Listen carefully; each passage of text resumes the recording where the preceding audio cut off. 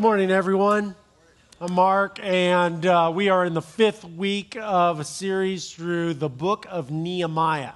5 weeks ago, Pastor Eric started us off talking about the seeds of a vision from God and where that comes from. And he talked about how allowing our hearts to break for the things that breaks God's heart is really the inception point of a God-sized vision.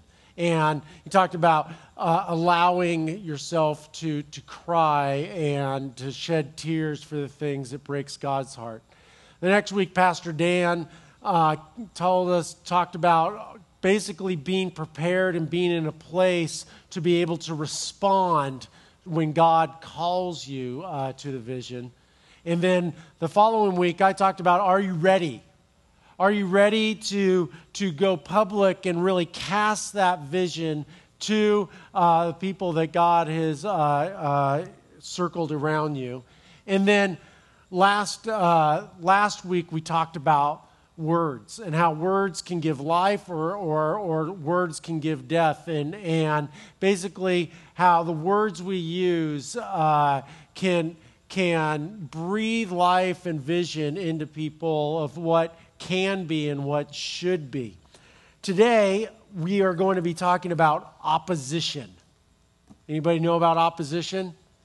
It's a foreign word, or we all have experienced opposition, right? That's something that is kind of a universal truth or a universal experience that we all have is we face opposition. And the thing about, vision and opposition, they go together like a horse and carriage. I mean, love and marriage go together like a horse and carriage. Same is true with vision and opposition, that they go together like a horse and carriage. And why is that? Because vision, number one, are very easy to oppose. There's something about it. As soon as you cast a vision, that there's going to be opposition because they're not solid.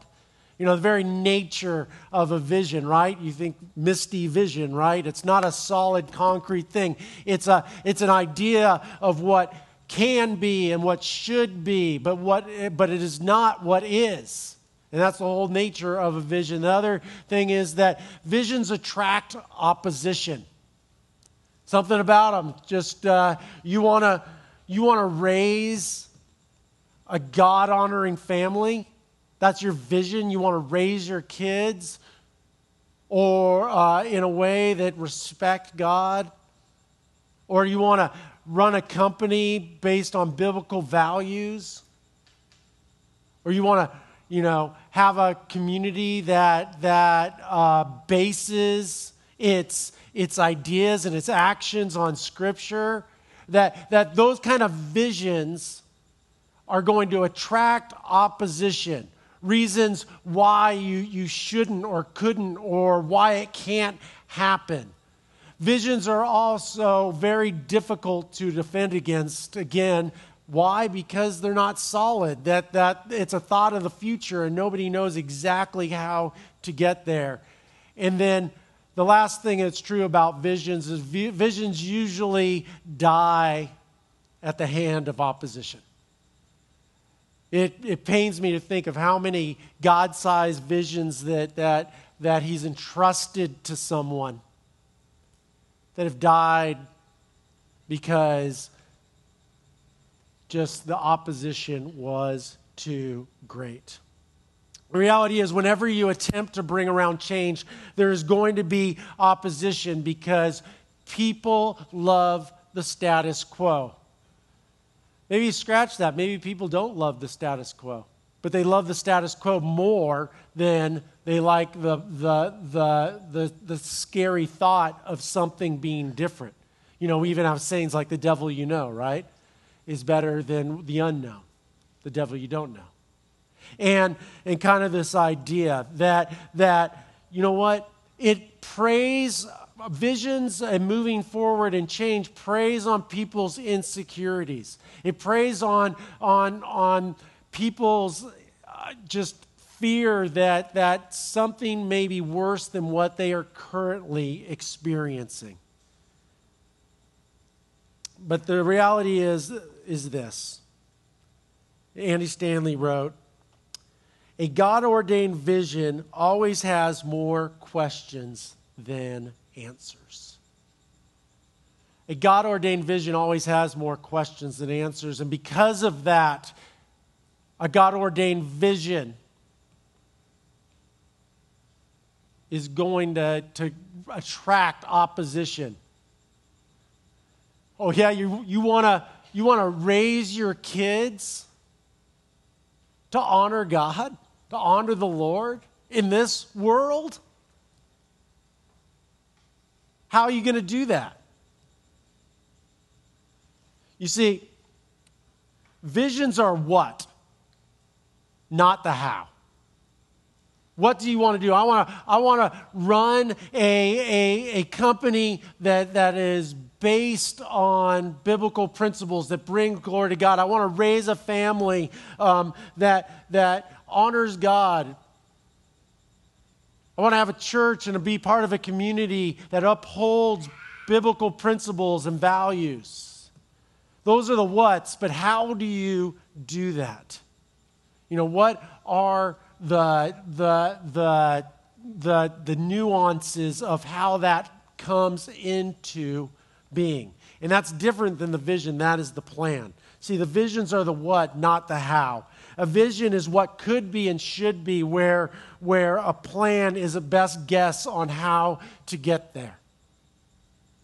You want to raise a God-honoring family. It's like, okay, well, you know what, that's the vision, but how do we get there? Well, the best guess is, all right, find a biblically based church to be part of. Have Bible studies with your kids to be able to point out God in the everyday to them. Those are the plans, that are the how, but it's basically everybody's, kind of your best guess to get there.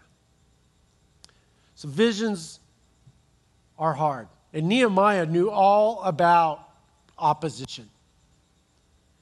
Remember Sanballat from week 1 and I think week 3? He was the Samaritan governor up in the north. And he didn't like Nehemiah's idea, his vision, one bit. And for many different reasons. Number one was that by rebuilding the walls and bringing glory to God and reestablishing the system of worship, which we talked about last week, and reestablishing the economic center there, that it would take power away from him, that people may do commerce in Jerusalem instead of his governorship. That people would stop going to his stores and maybe start going to Jerusalem stores, and there was all sorts of things that he didn't like. He didn't like the change. So we pick up in Nehemiah chapter 4, and in Nehemiah's journal he writes this: Sanballat was very angry when he learned that we were rebuilding the wall. He flew into a rage and mocked the Jews, saying in front of his friends and the Samaritan army officers, "What does this poor bunch of feeble Jews think they're doing? Do they think that they can rebuild the wall in a single day by just offering a few sacrifices? Do they actually think they can make something of stone from a rubbish heap? And charred ones at that." Tobiah the Ammonite, who was standing beside him, remarked, "That stone wall would collapse even if a fox walked along the top of it." In my mind, this kind of exchange, for some reason, I kind of picture Sanballat as this kind of like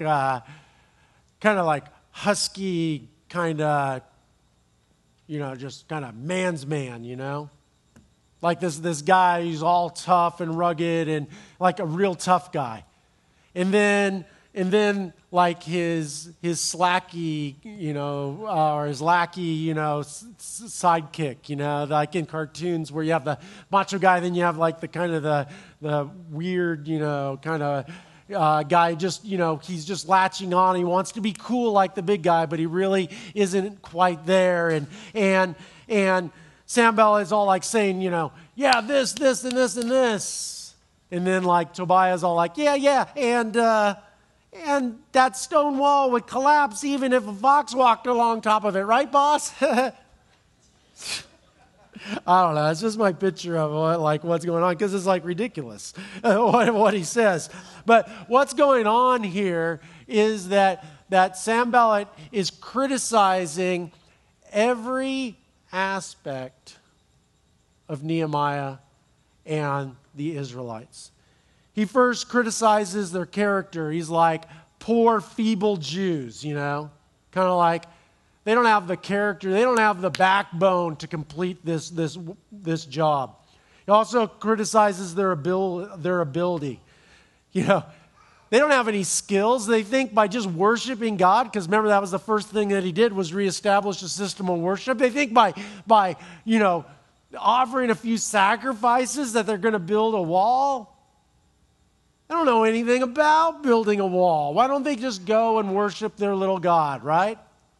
So he criticizes their ability. He also criticizes their commitment. Notice how he says a single day. They don't have the stay with it, power that it's going to take to build this wall. Maybe maybe they think they can do it in a day, ha, ha, ha, kind of thing like that. He also criticized the feasibility of the project. He's like, are you kidding me? You can't build a stone wall out of garbage, and charred garbage at that. It's insane. And then again, Tobiah just kind of throws in, is like, yeah, and the fox thing, even if they can build it, right, boss? That kind of stuff. So, this is true, though, in every single one of our lives, that we face opposition when we want to do something and move forward for the cause of Christ. It's just the way it is. That you want to raise your kids in a biblical home, in a God-fearing home. And people will criticize you. Oh, come on, it's, what harm? It's just a movie. They can just watch the movie. Or, oh, you want to go to church that day with your family, but, it's just one Sunday or something like that. We come under constant criticism all the time. In fact, one way to know that you are moving forward is the presence of opposition.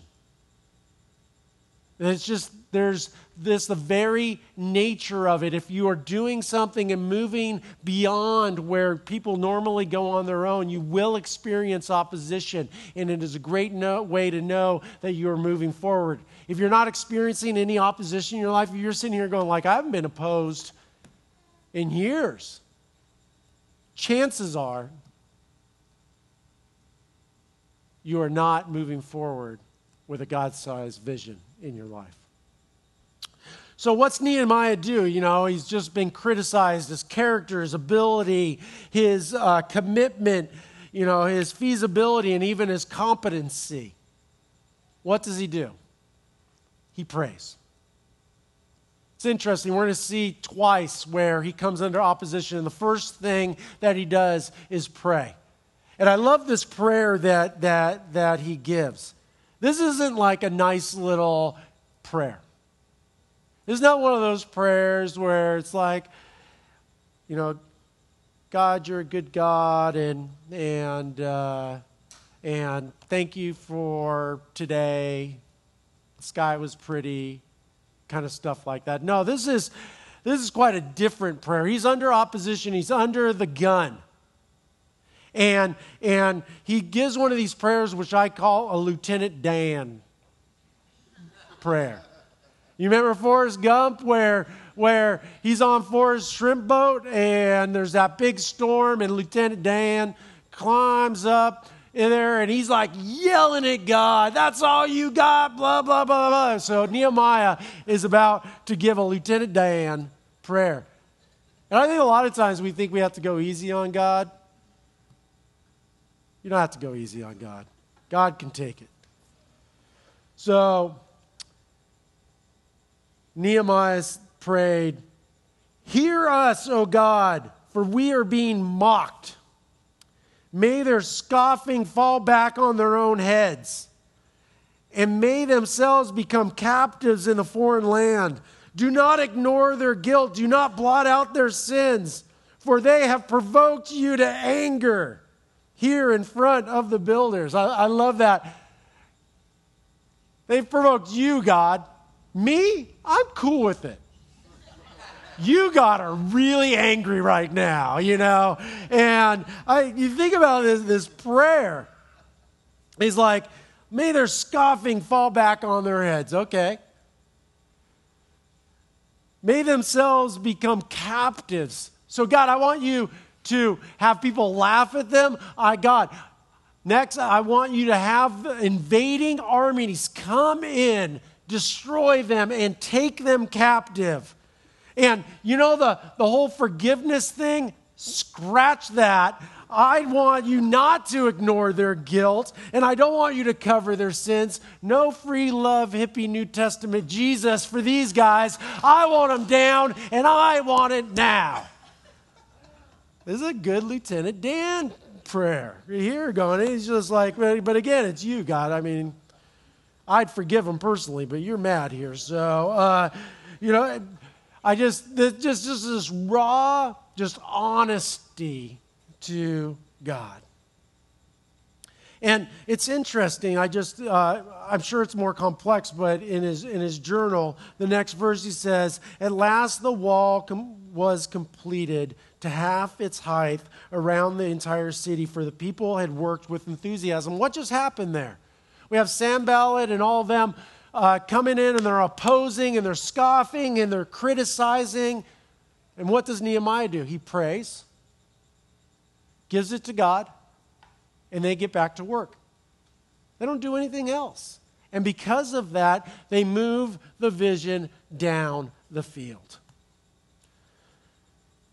But then, a lot of times we think, oh, okay, you know what? The farther along that we go, the less opposition that there will be.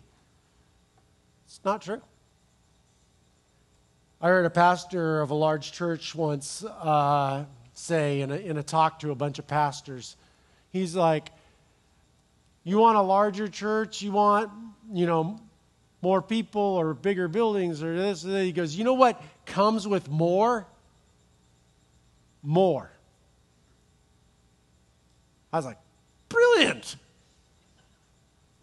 But what he was saying here is like, you know what? More comes with more. More opposition, more arguments, more disputes over vision and direction. And I think what we see here is that Nehemiah is having success. The people of Israel are having success. But the opposition is increasing in the same step as they are having success.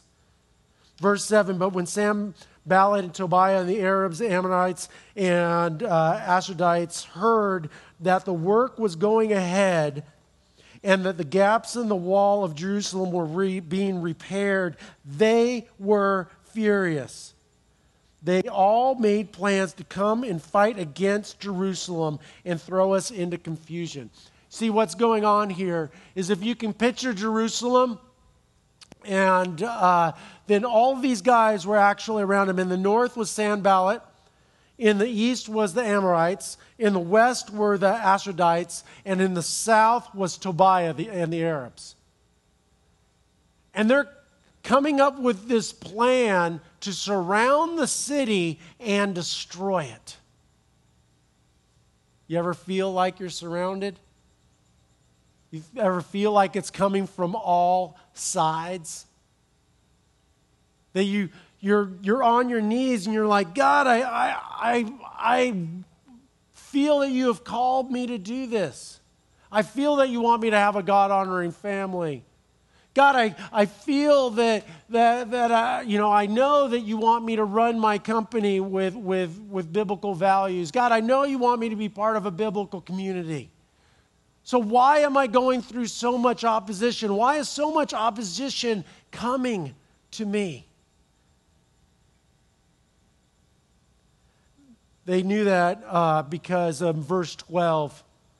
The Jews who lived near the enemy camp came and told them again and again that they were coming from all directions to come attack.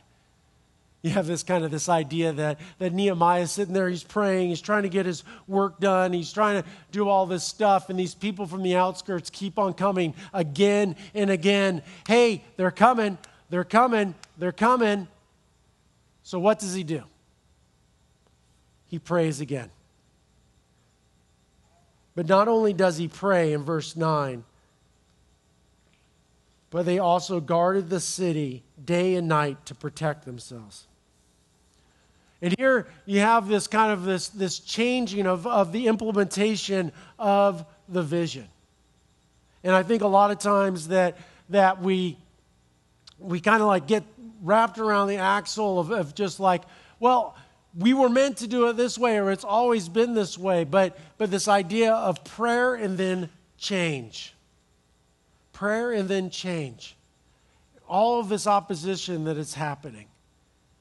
And I think that for Nehemiah, it's one thing to have the opposition, Sanballat and Tobiah and all those other guys, no big deal. This is your house, and those guys are like the woodpeckers, right?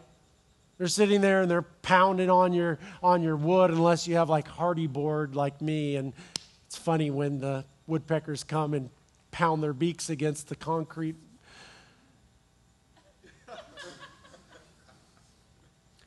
I mean, it's one thing, and it's like, well, it's a woodpecker.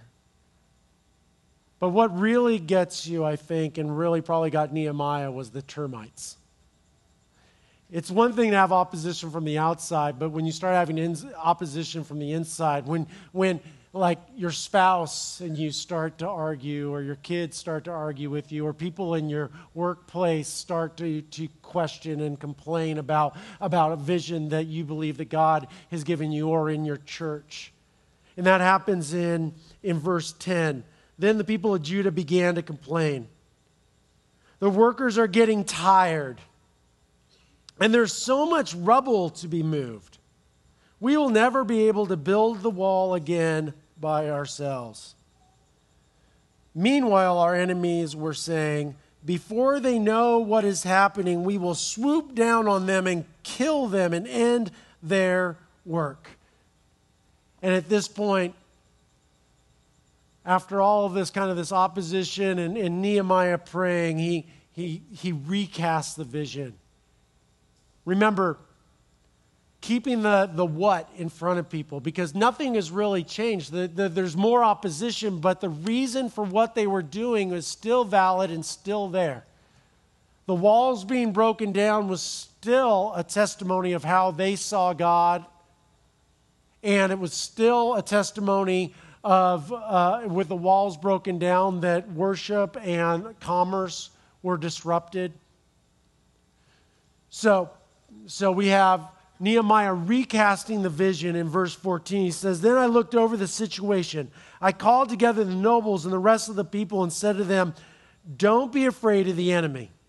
Remember the Lord who is great and glorious, and fight for your brothers, your sons, your daughters, your wives, and your homes. Kind of this idea that, you know what, we are all in this together. And I often say that I don't believe that there's a lot of problems in life that a family or a company or a church cannot overcome if you bind together. If your family finances are messed up and a mistake has been made, you can overcome that. Unless people start fighting within. Your company may have had a bad quarter or a bad year.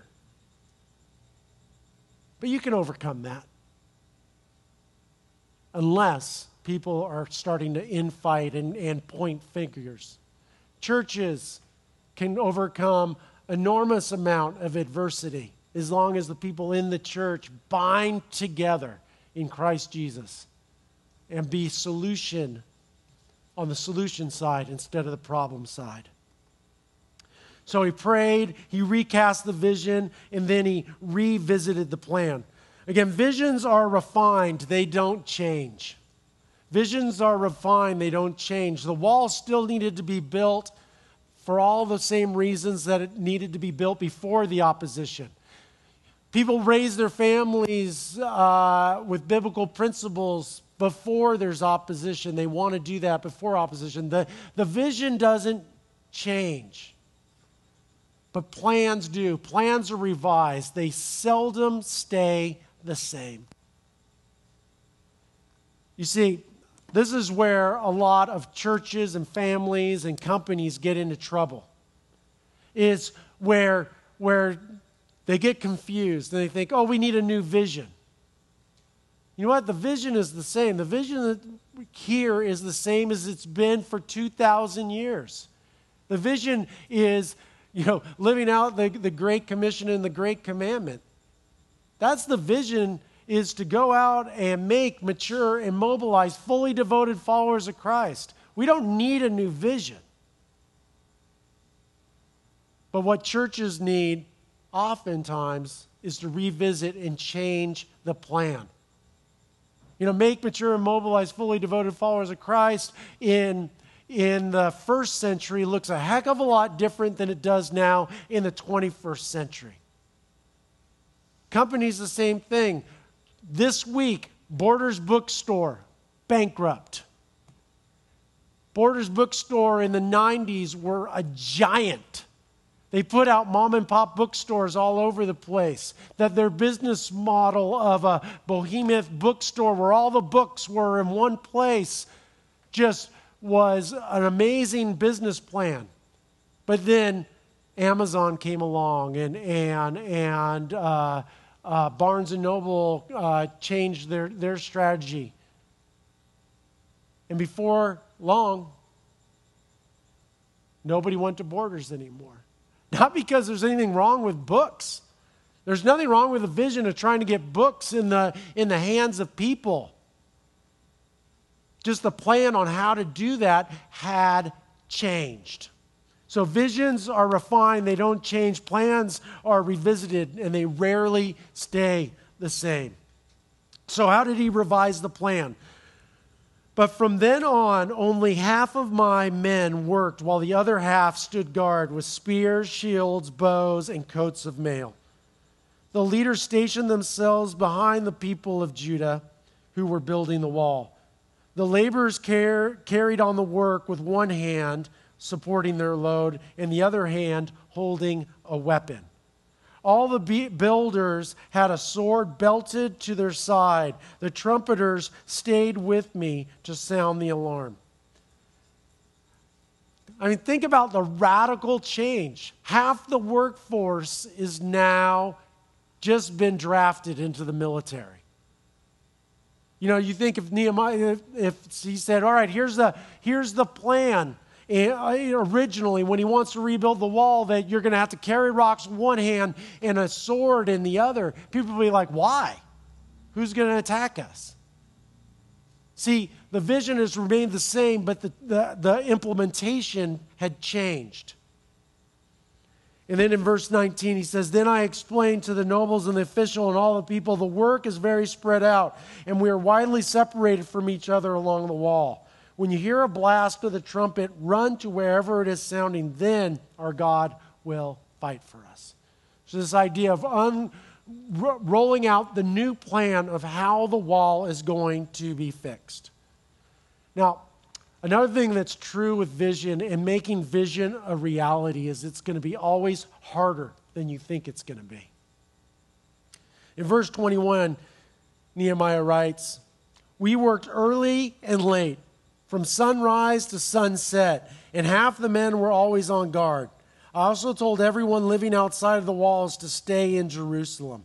That way, they and their servants could help with the guard duty at night and work during the day. So you can do guard duty all night and work, during the day. Isn't this great? During this time, none of us, it gets better. During this time, none of us, not I, nor my relatives, nor my servants, nor the guards who were with me, ever took off our clothes. We carried our weapons with us at all times, even when we went for water. I think there's a translation thing there, but yeah, that was a joke. Thank you for catching it. This idea that is always harder than you think it's going to be. But that doesn't mean that it's not worth doing. So just to kind of sum up, Nehemiah's response to opposition can really be our model for responding to opposition. When we're faced with opposition in our family, in our companies, in our churches, the first thing we need to do is go to God and pray. And it can even be a Lieutenant Dan prayer. The next one is recast the vision. Why are we doing this in the first place? Is it still valid that you know what? We want to have a place where faith, authenticity, and emerging culture meet. Is that vision still valid? And then revise the plan if need be. Does it make sense to meet in a coffee house, or does it make more sense to meet in a warehouse building or whatever? Constantly asking the question, what is the best way to make the vision a reality? So, and I want to just kind of transition really quick, though, to this.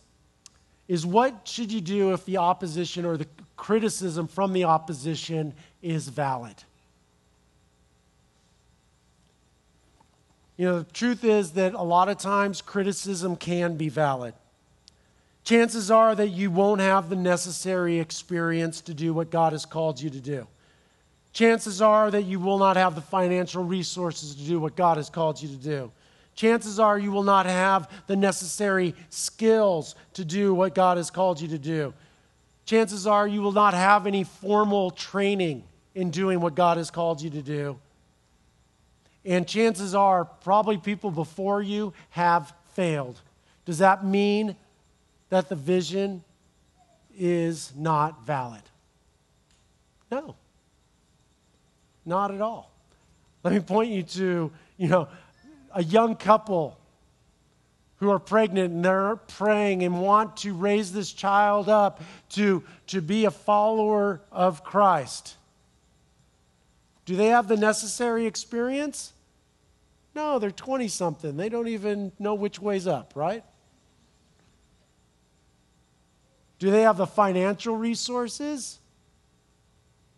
When we had our first kid, we definitely didn't. We still don't. Necessary skills? No.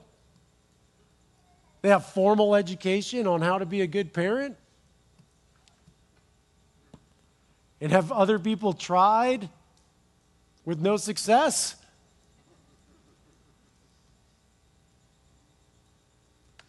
So, what if the criticism is valid? Here's the answer. And I want to write this down. So what? If it's from God, so what? Because the question is it about you or is it about God? If it is about your power, is it about your experience, resources, skills, your education, or is it about God? Last scripture. It speaks directly to this. 2 Corinthians chapter 12, verse 9.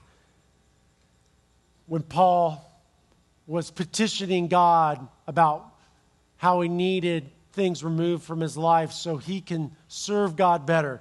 Essentially, God, give me this, this, and this, and I'll do it better. And this is how God responds. My grace is all you need. My power works best in your weakness. You see, when we build our walls in the name of God, when we step out and grab hold of a vision that God has entrusted to us. It's not about us, it is about Him. And even though opposition will come, you will know that they are not opposing you, but they are opposing the very will of God. And you were not chosen because you're smart enough or have the skills or the right thing, but you were available to be part of God's plan, and He can have His power show best through our weakness. You guys pray with me? Dear God, we all face opposition. It's just the very nature of growing. And God, as we grow and as we are refined, God, I just pray that you will protect our hearts and our minds, and that you will be our power, and that we do not take that responsibility on our own. God, I just pray for anyone here who feels like they're being oppressed right now, that they're being opposed from all sides, that they will know that you are with them, and that you are in control, and that you are God, and that we are not. We love you, Lord. In Jesus' name, amen. Wow.